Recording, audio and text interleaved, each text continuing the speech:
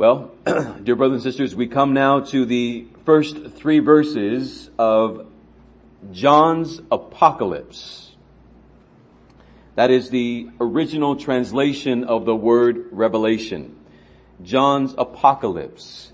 And I do pray that you and I, when we hear that phrase apocalypse, that you and I would not be repulsed or turned off by the phrase. Let us remember that this letter is not some kind of code that must be broken or unlocked. It has already been unlocked. It has already been revealed. It's no longer concealed. This letter, for all of its symbolism, all of the visions that are within, it is meant to be a pastoral letter. It is meant to fortify and to strengthen. It is not meant to fear or create some kind of scare in you. And this fact is found within the first few words of the letter.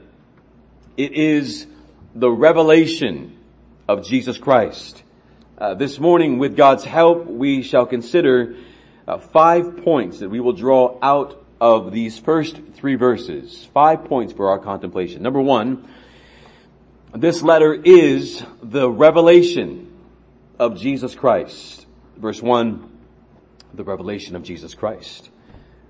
I'd like for you to notice, brothers and sisters, at the outset, how this letter does not begin. This letter does not begin like the great fairy tales throughout time. Once upon a time.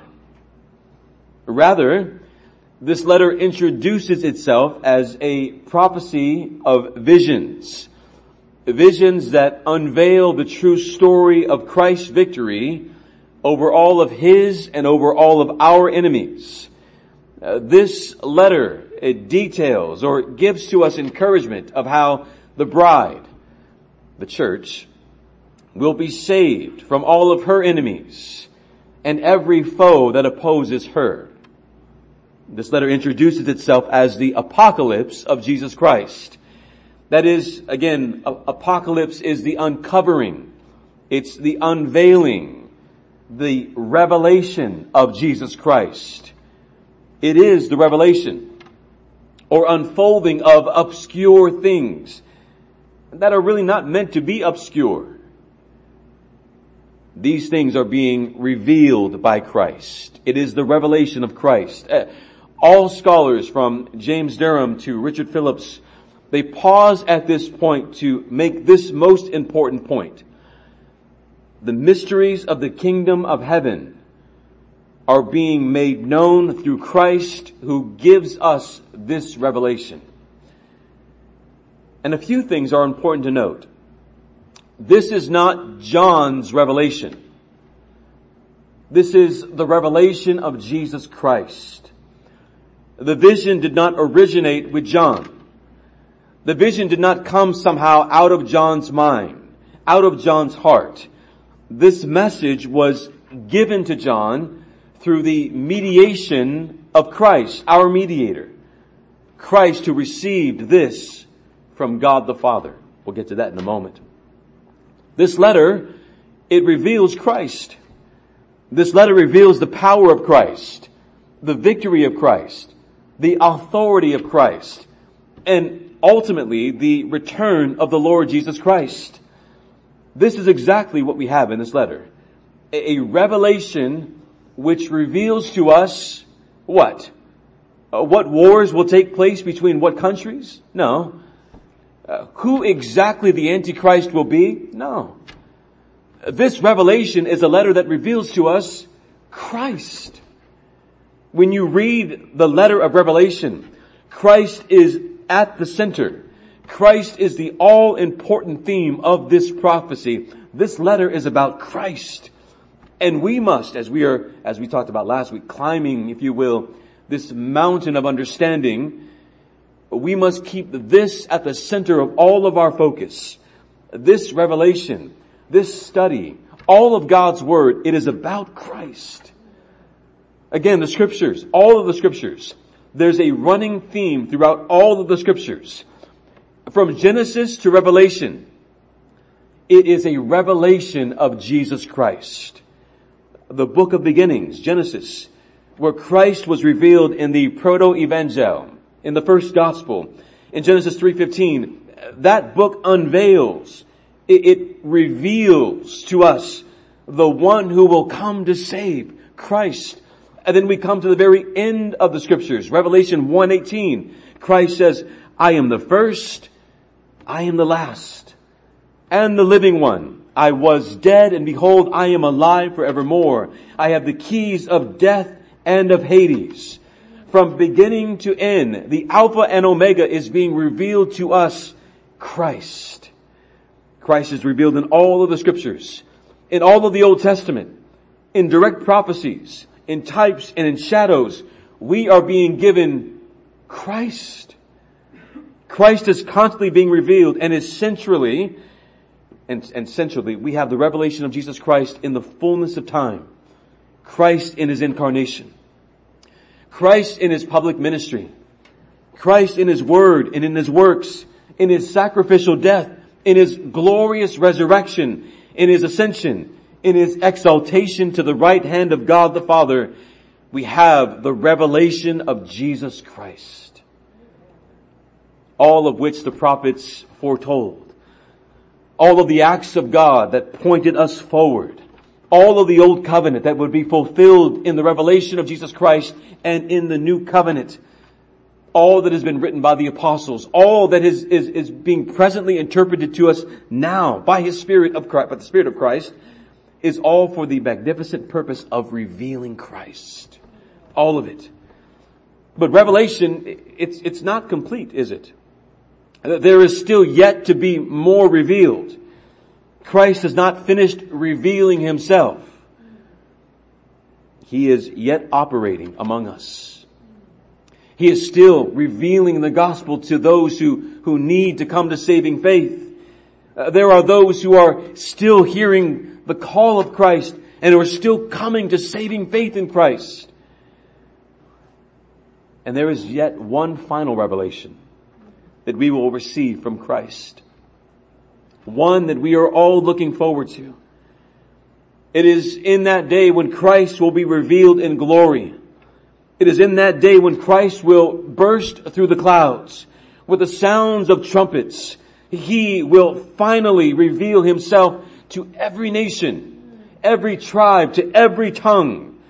He will reveal Himself in the glory that was given to Him by the Father. And we are all awaiting that glorious day, are we not?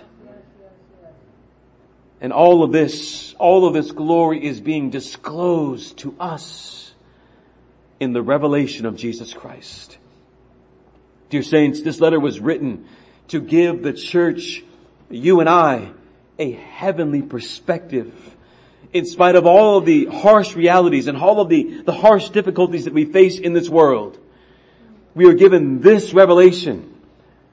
Not so that we could satisfy all of our curiosity concerning worldly events and things that are going on. There is no consolation in such knowledge.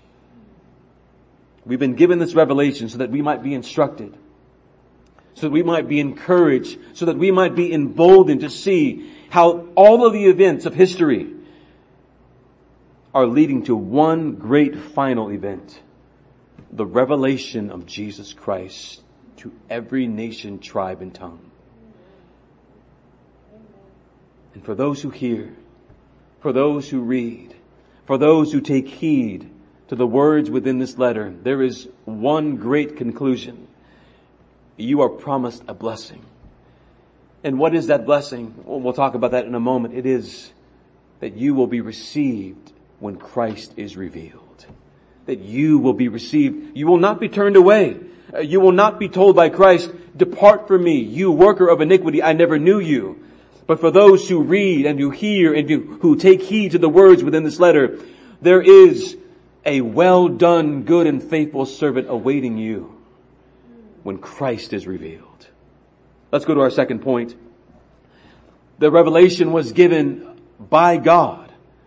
The revelation was given by God. Revelation chapter 1 and verse 1, the revelation of Jesus Christ, it says, listen to what it says, Revelation 1:1, which God gave him. Interesting there. The revelation of Jesus Christ, which God gave him.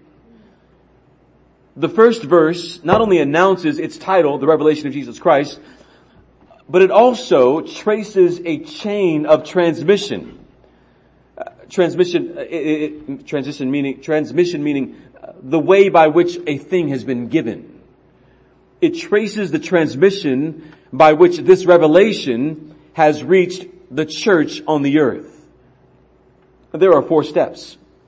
Take note of these. First, God the Father gave the revelation to God the Son, Jesus Christ. Jesus Christ revealed it to and through his angel. Third, the angel communicated it to John.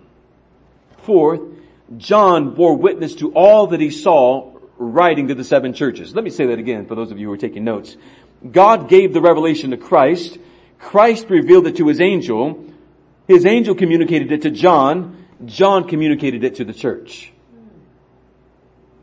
This scene of transmission, it will be recapitulated. That's an important word. We're going to see that a lot. Recapitulated means retold. It will be recapitulated in chapters 4 and 5, and then chapter 10, and then potentially again in chapter 12. We are going to see this scene of God handing the revelation to Christ, Christ handing it to the angel giving it to John. We're going to see this again in chapter 4 and 5, again in chapter 10, and again in chapter 12. It's not a new event, if you will. It's the same event being told all over again. This is called recapitulation, retelling. Retelling is saying the same thing again and again and again. That will be a consistent thing that we see in Revelation. Here, in these opening verses, we are given, again, the description of transmission, which gives us insight in the process of what is known as inspiration. The way by which God gives human authors a divine message. In many of our scriptures, God immediately, that is, kind of with no mediator, God immediately gives his message to one of his prophets who deliver it to the people. Here, it's different. God gives the revelation to Christ, who gives the revelation, or communicates it, which we'll talk about in a moment, communicates it to the angel. The angel then shows the vision to John. And John is commanded to write down all that he sees for the servants, that is, the church. You know the scripture well, don't you? All scripture is inspired by God. Breathed out by God. God is the author of all scripture. Now, if you're like me, one of the questions that came up in my mind as I was studying is, we are told that God gave the revelation to Jesus Christ. And my mind asks, well, isn't Jesus Christ God? So how is God giving something to God to give to an angel, to give to John, to give to us? There was a bit of confusion. Isn't Jesus Christ God? Thanks be to God we have a resident expert in the Trinity, Pastor Isaiah, who I brought all of these confusing questions to. Isn't Jesus Christ God? To that the church would say, yes and amen. Of course Jesus is God. We might then wonder, why is there a distinction being made between God and the Lord Jesus Christ? In this letter, we are presented with the persons of the Trinity. We're going to see the persons a lot throughout this letter. On more than one occasions, we are going to encounter the persons. When we do, we must not allow our minds to be far from the scriptures. One that we just read in John chapter 14. Believe me, Jesus says to Philip, I am in the Father and the Father is in me. Jesus says in John 8:48, before Abraham was, I am. Whenever we see the distinction between the persons, the scriptures are not saying they are not one. Whenever we see Christ here or God there, the Spirit there, they are not three separate people who are doing three separate things. They are eternally one. And John is not saying Christ is not God. Whenever we hear the word God, we must always think in terms of the triune God. Always. Even if we see God and then next to it Jesus Christ, we always, whenever we see the word God, we always must think in terms of the Trinity. Never in terms of one God separated by the Son and Spirit. They are always eternally one. That's very clear. James Durham says in his commentary, there is but one God essentially. So there are three distinct, co-equal, co-essential, and co-substantial persons of that blessed Godhead. The Father, the Son, and the Spirit, who are yet in a most wonderful, excellent, infinitely perfect, and then he puts in brackets, though inconceivable manner, have an order of subsisting and working among themselves. So when we are seeing God, we are not just seeing God, we are seeing the order in which God operates. We are seeing how God, or the subsistences, as our confession says, how God works within the persons of the Trinity. There is one God, but there are three persons, Father, Son, and Spirit. And while they are one, they are also distinct. The Father is not the Son. The Son is not the Spirit. The Spirit is not the Father. We could say the same for each of the persons. There is a message that is to go forth to the seven churches. And the Father is the sender of that message. And He sends it to the Son, who gives it to an angel. And then the Spirit is mentioned. The Spirit is kind of the joint speaker. You know the verse well. Those who have ears to hear, listen to what the Spirit says to the churches. You see that the Son is giving. The Father is giving. The Son is communicating. The Spirit is speaking. This is the work of the triune God.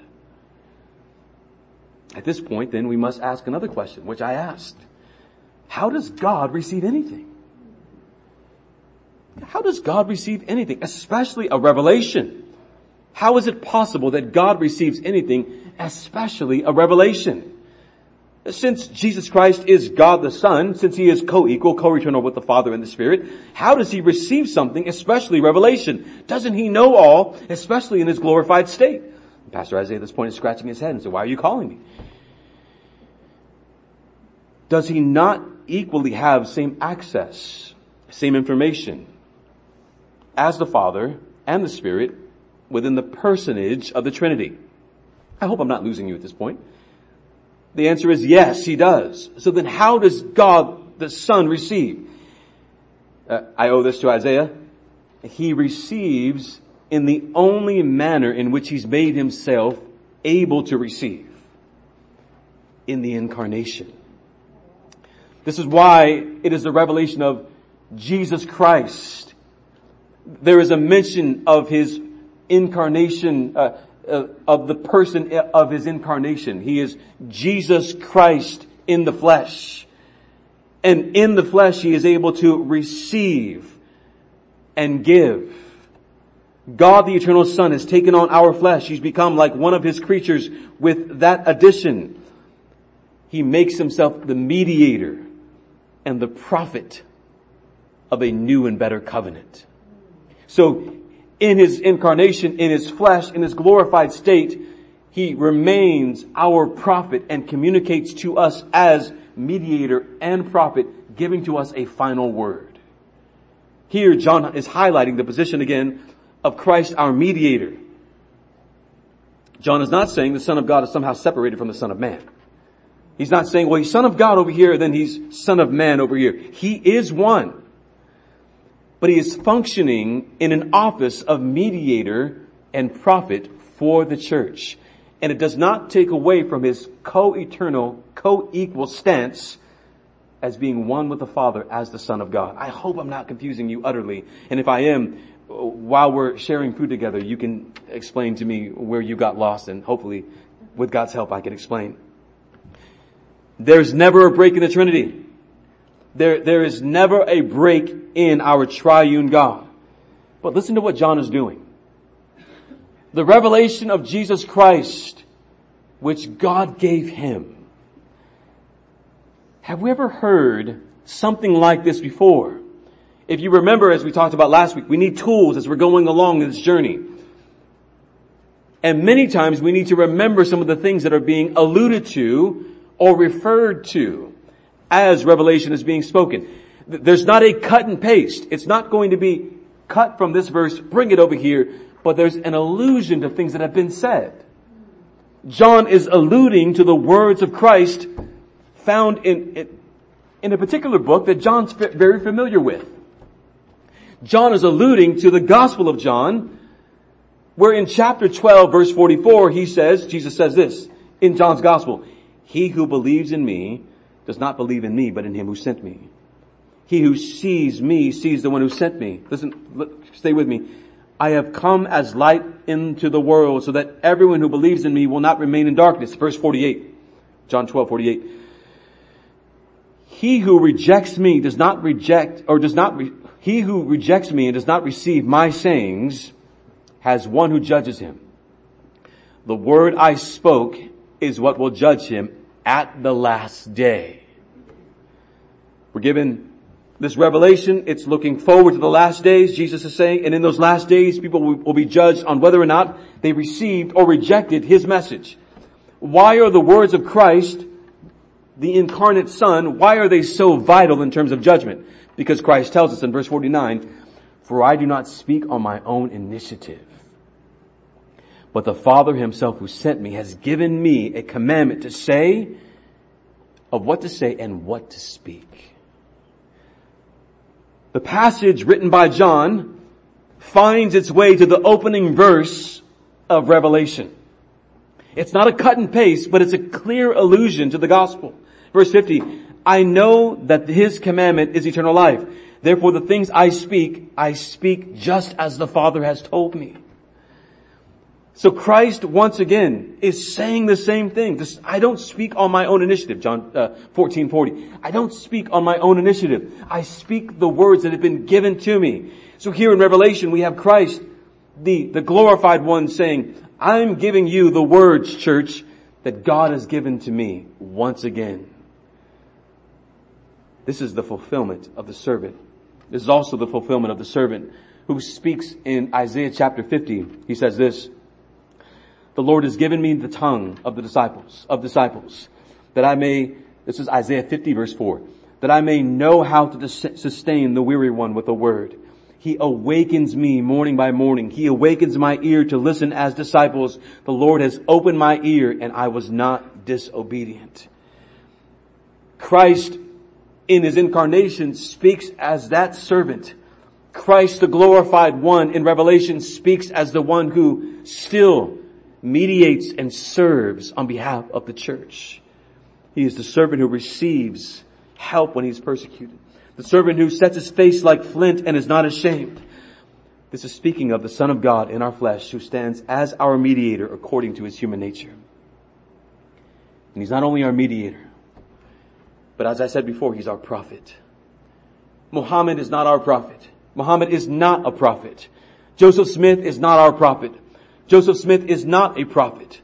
There is no last prophet but Christ, and Christ speaks to us his final word. Hebrews 1:1. God, after he spoke long ago to the fathers in the prophets in many portions and in many ways, in these last days has spoken to us in his Son, whom he appointed heir of all things, through whom he made the world. Christ in Revelation is speaking to us as our prophet in these last days. Christ received the word and he has given it to us and we have heard him. Christ received the message because he is the Son of God in human nature. Directly without mediation, God gives it to him. The prophets and the apostles received the message indirectly. They received it by Christ, but Christ receives this revelation from God the Father. Or to say, as he said in his human nature, from my God and my Father. The revelation was given to him after his exaltation. This is in harmony with his exalted position at the right hand of God. according to which he has all power in heaven and on earth. He stands at the pinnacle of creation, and God gives him this revelation. Christ holds supreme power and authority over all heaven and earth. All knowledge and all wisdom belong to him. And he gives this revelation to us, the church. And Christ alone has the power, the authority to unveil and disclose that which has been disclosed to him. The revelation of Jesus Christ given to him by God. Number 3. They are concerning the things that must soon take place. They are concerning the things that must soon take place. Verse 1, again. The revelation of Jesus Christ, which God gave him to show his bondservants, that's the church. The things which must soon take place. We are encouraged now because we are given an unveiling of God's plan. What is God going to do? What will history be? God reveals it to us here. Revelation has been given to us to show. But we must be clear. Revelation has not been shown to us in the sense that it shows every single step of human history. It's not going to show us every single step or every single detail of human history. And I think this is where many fail when they interpret the scriptures or when they interpret Revelation. Many fail when they interpret this revelation because they attempt to read this letter as if it were chronologically laying out future events step by step. That's the futurist approach.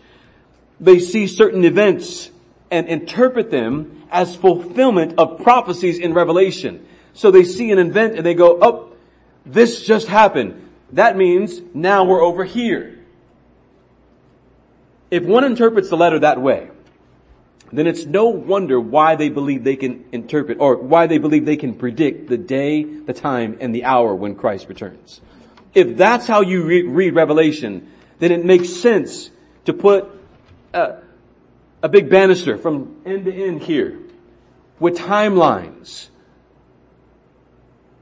detailing certain historical events. John Hagee is known for this, a false teacher. And other false teachers are known for this as well. They will say, in 1948, Israel became a nation. That is right here on the timeline. And another will say, the third temple is being built right now. That's over here on the timeline. We're that much closer to Christ returning. Herman Hoeksema, in his commentary, says the very fact that interpreters of this class, that chronological class, differ widely in their choice of events to which these visions are supposed to refer is sufficient reason to condemn this method altogether. They can't even agree on what points in the chronological order are actually fulfilling a prophecy. Do we need to know all of the historical events that are before us in order to know that Christ is returning? Here's our problem. All of our problem. We don't like not having control. What time are you going to be there? Make sure that you're there at that. I don't want to wait for you because I've got other things to do, the other things that are planned. Our lives are like that. We like to plan every single, some of us don't, but most of us like to plan every single thing, every detail of our lives. We want to know what's happening. We want to know when it's happening, why it's happening, when things happen in our lives. Why did this happen? How could this happen? Well, concerning the greatest detail of our lives, the return of Christ, we want to know when, where, how, and why. Well, we know why, but when, where, and how. And if we don't know the when, wheres, and hows, then there's somehow a sense of insecurity. There's somehow a sense of, well, I should be living in fear. But that's exactly the opposite of what Revelation is calling us to. It's calling us to live in comfort and in joy. Well, most of us unbelievers, not anybody in this church.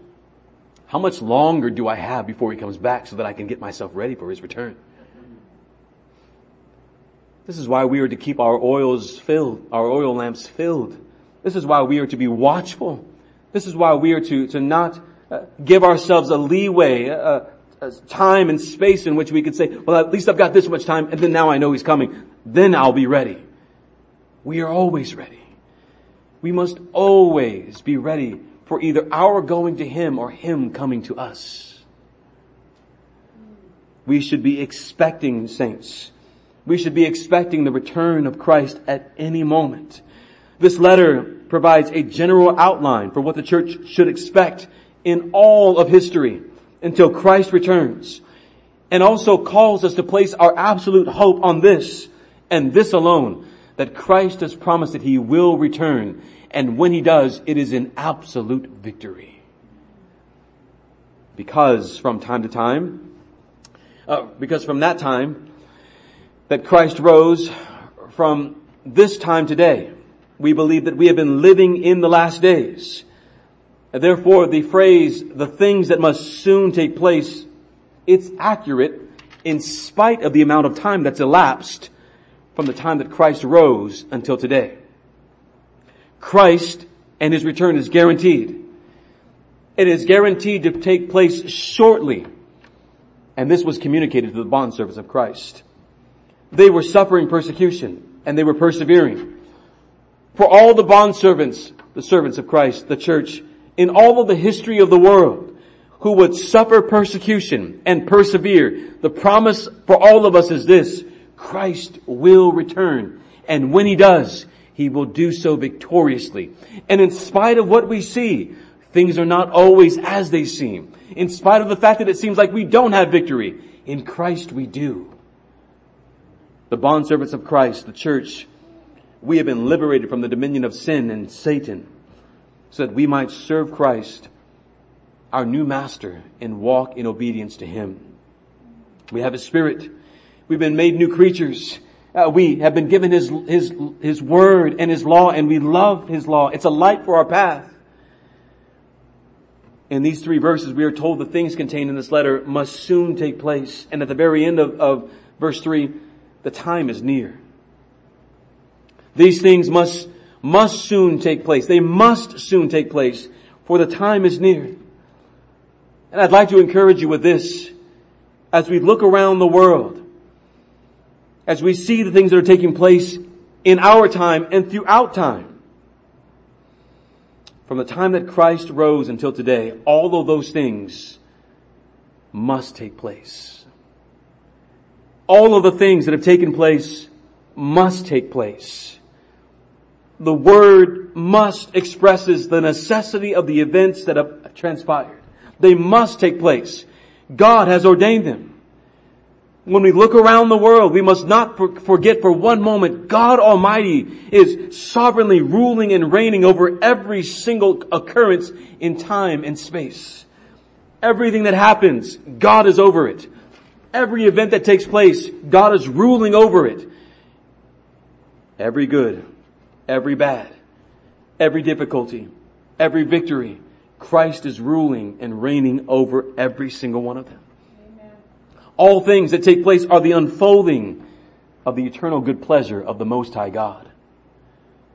Again, large and small, good and bad, they are all being determined not by cruel fate, not by luck, not by chance, not by a blind force, but by the all-wise counsel of God Almighty, the Creator of all things.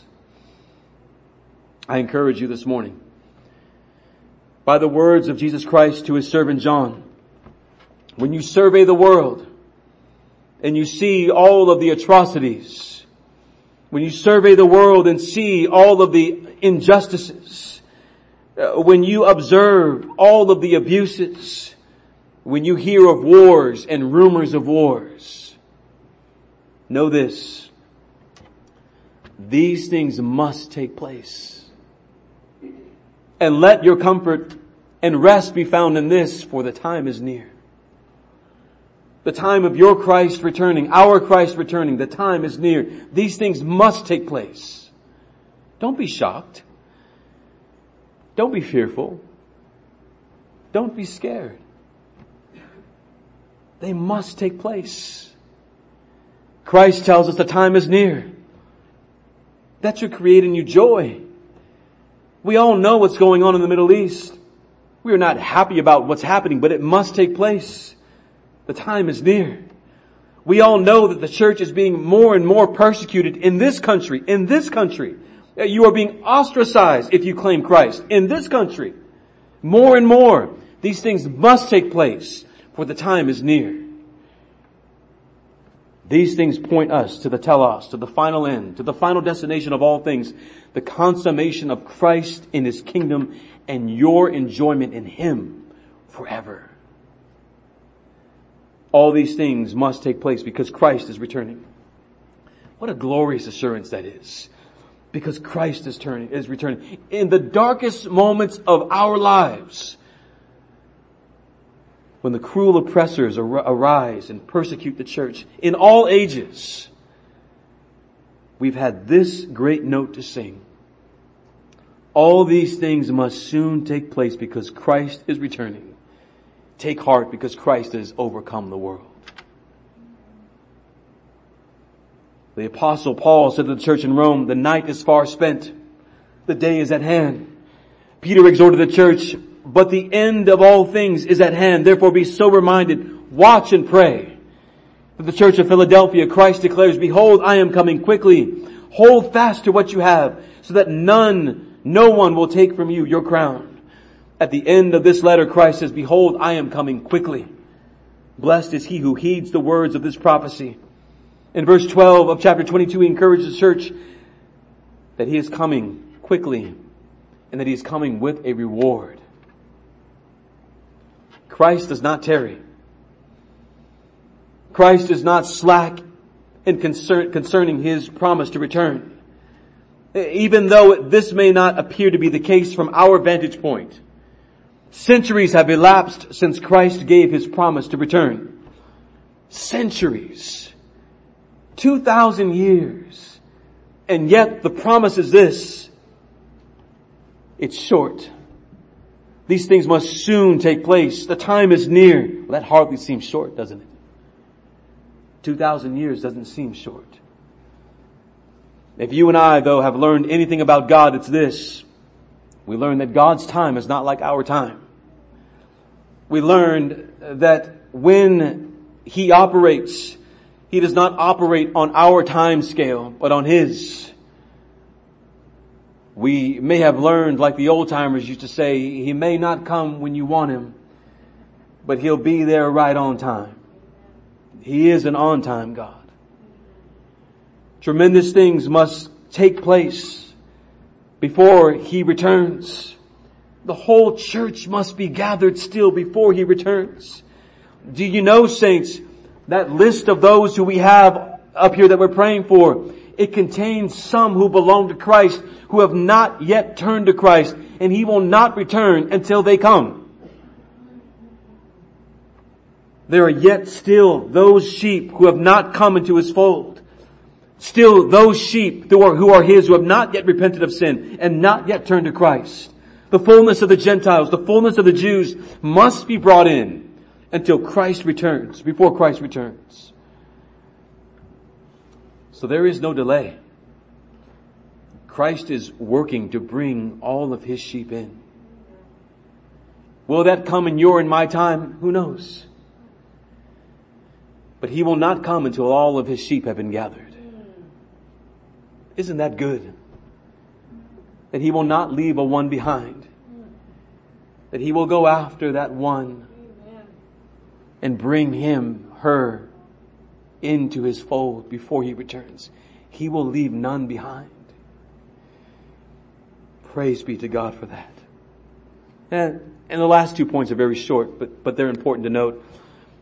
Number 4, sent and communicated by His angel. Revelation, sent and communicated by His angel. Revelation 1, and I think this is around 2 or so. And He sent and communicated it by His angel to His bondservant John. This could be a point that we easily skate past, but I don't think we should. Christ our mediator, Christ our prophet, receives this revelation and then sends it not to John first, to his angel. The angel who then sends it to John. The literal phrasing of this is Christ communicated it, or in the Greek, it's a word for signified it. Your Bible may say communicated it or signified it. This means that he cast the message forward to his angel in signs and symbols derived from our life, earthly life, and experience. Christ receives this message, which implies that the way that Christ received it from the Father is different from the way that Christ communicates it to the angel. Christ receives this message from the Father in a divine manner and communicates it to us in the only manner in which we would be able to receive it, through signs and symbols. Christ, in a sense, condescends his message. He stoops down low in order to communicate to us as we would to a child as we bend down and speak to them. Christ communicates to us through this angel his message, by which the angel communicates it to John. We receive this message then in the only manner in which we could understand it. That's important. When we read through Revelation, this is so confusing. Imagine if Christ communicated it the way that he received it. We would have no sense of what it meant. But Christ, in his love and in his mercy, unseals, as we will see, unseals this message so that we might receive it and not be confused or scared, but be encouraged. Now, it's at this point that we must not do something. Let's not be fixated on who is the angel. Is it Michael? Is it Gabriel? Is it another angel? Which angel is it? Is the angel's name mentioned? Then it's not important. Is the angel's name mentioned? Not important. We would be missing the forest through the trees. We would be fixated on the things that are not meant to be fixated on. We would miss the main point. Throughout this letter, we will see a number of angels, and they are being employed to bring these visions and perceptions to the mind of John. But that's not outside of the normal pattern of what we see in Scripture. You know this. Angels often communicate a heavenly message from God.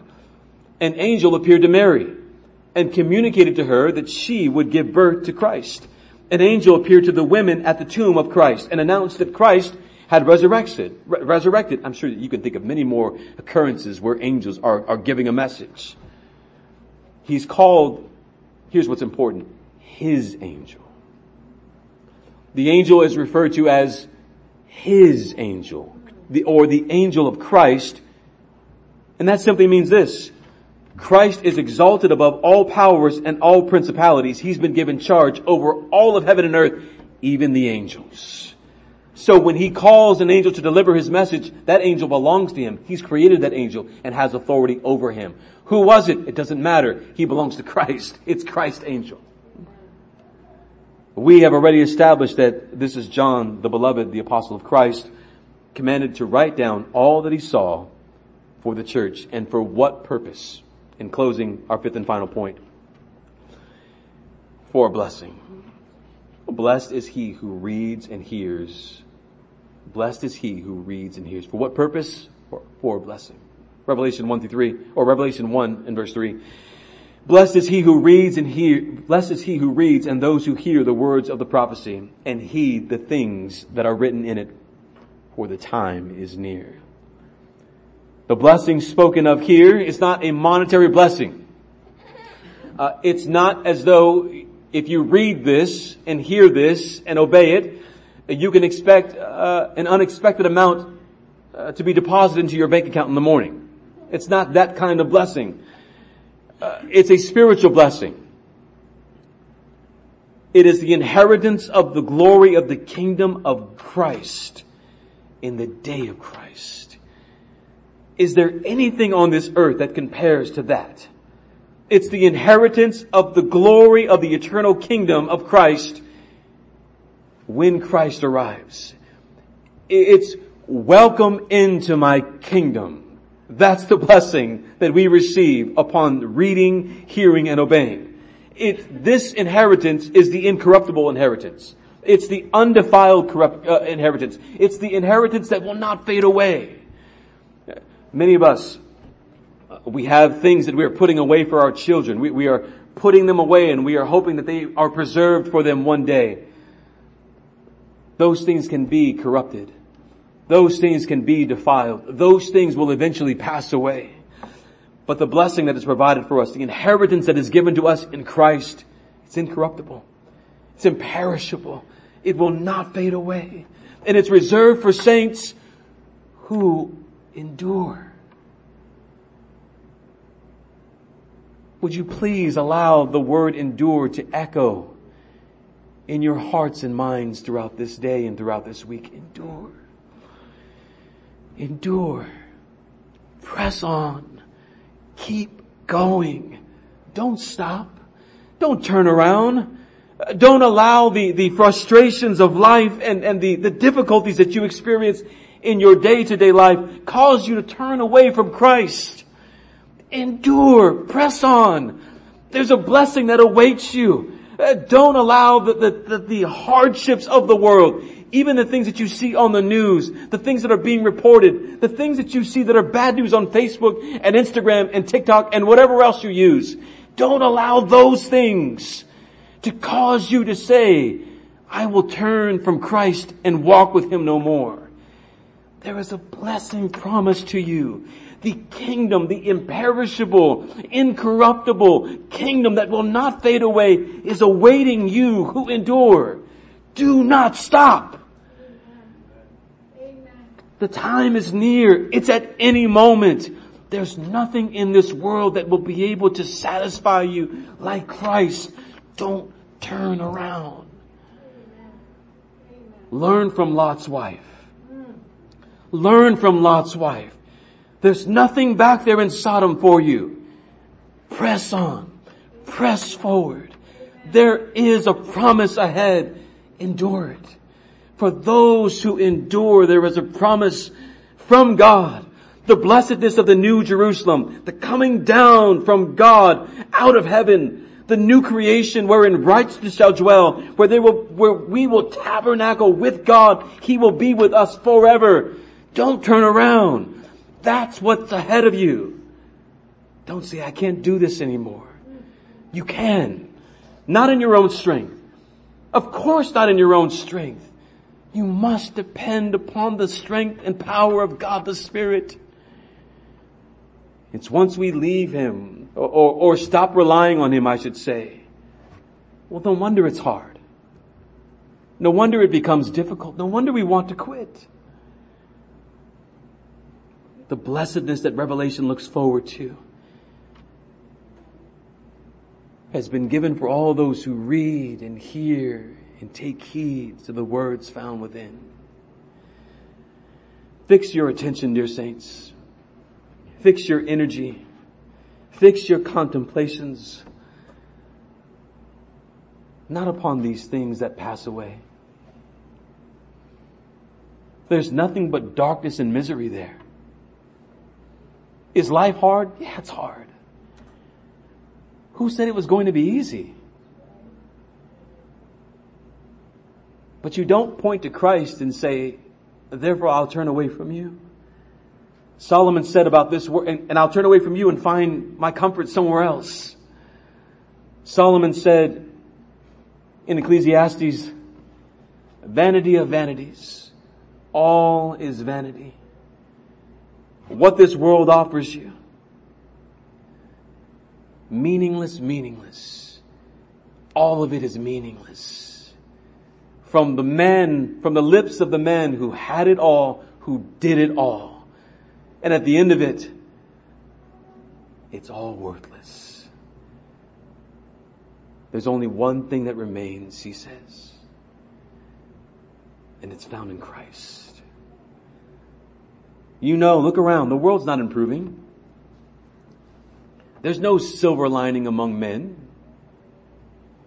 No humanitarian efforts will ever establish lasting peace. Nothing in your own personal life.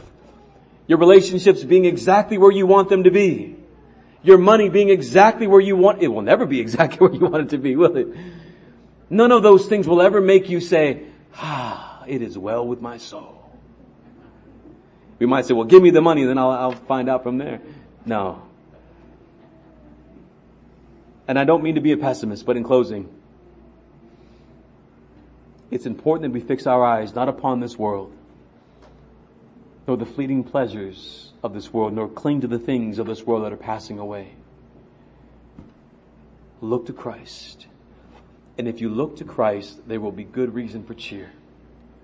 If you look to Christ, there will be good reason to cheer.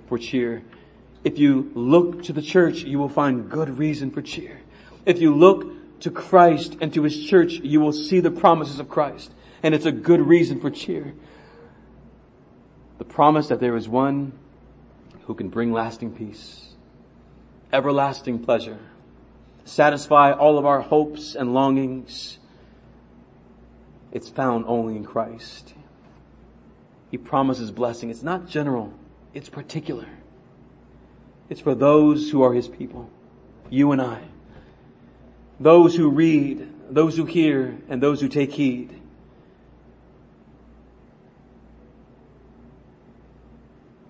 It's the church. I pray that you and I, as we sit here this morning, as we've gathered to hear God's Word, that we would be encouraged and encourage one another to endure, to look forward not only to the blessing that we have here now, but the blessing that's even before us in Christ. This is the revelation of Jesus Christ, dear saints, given to Him by God.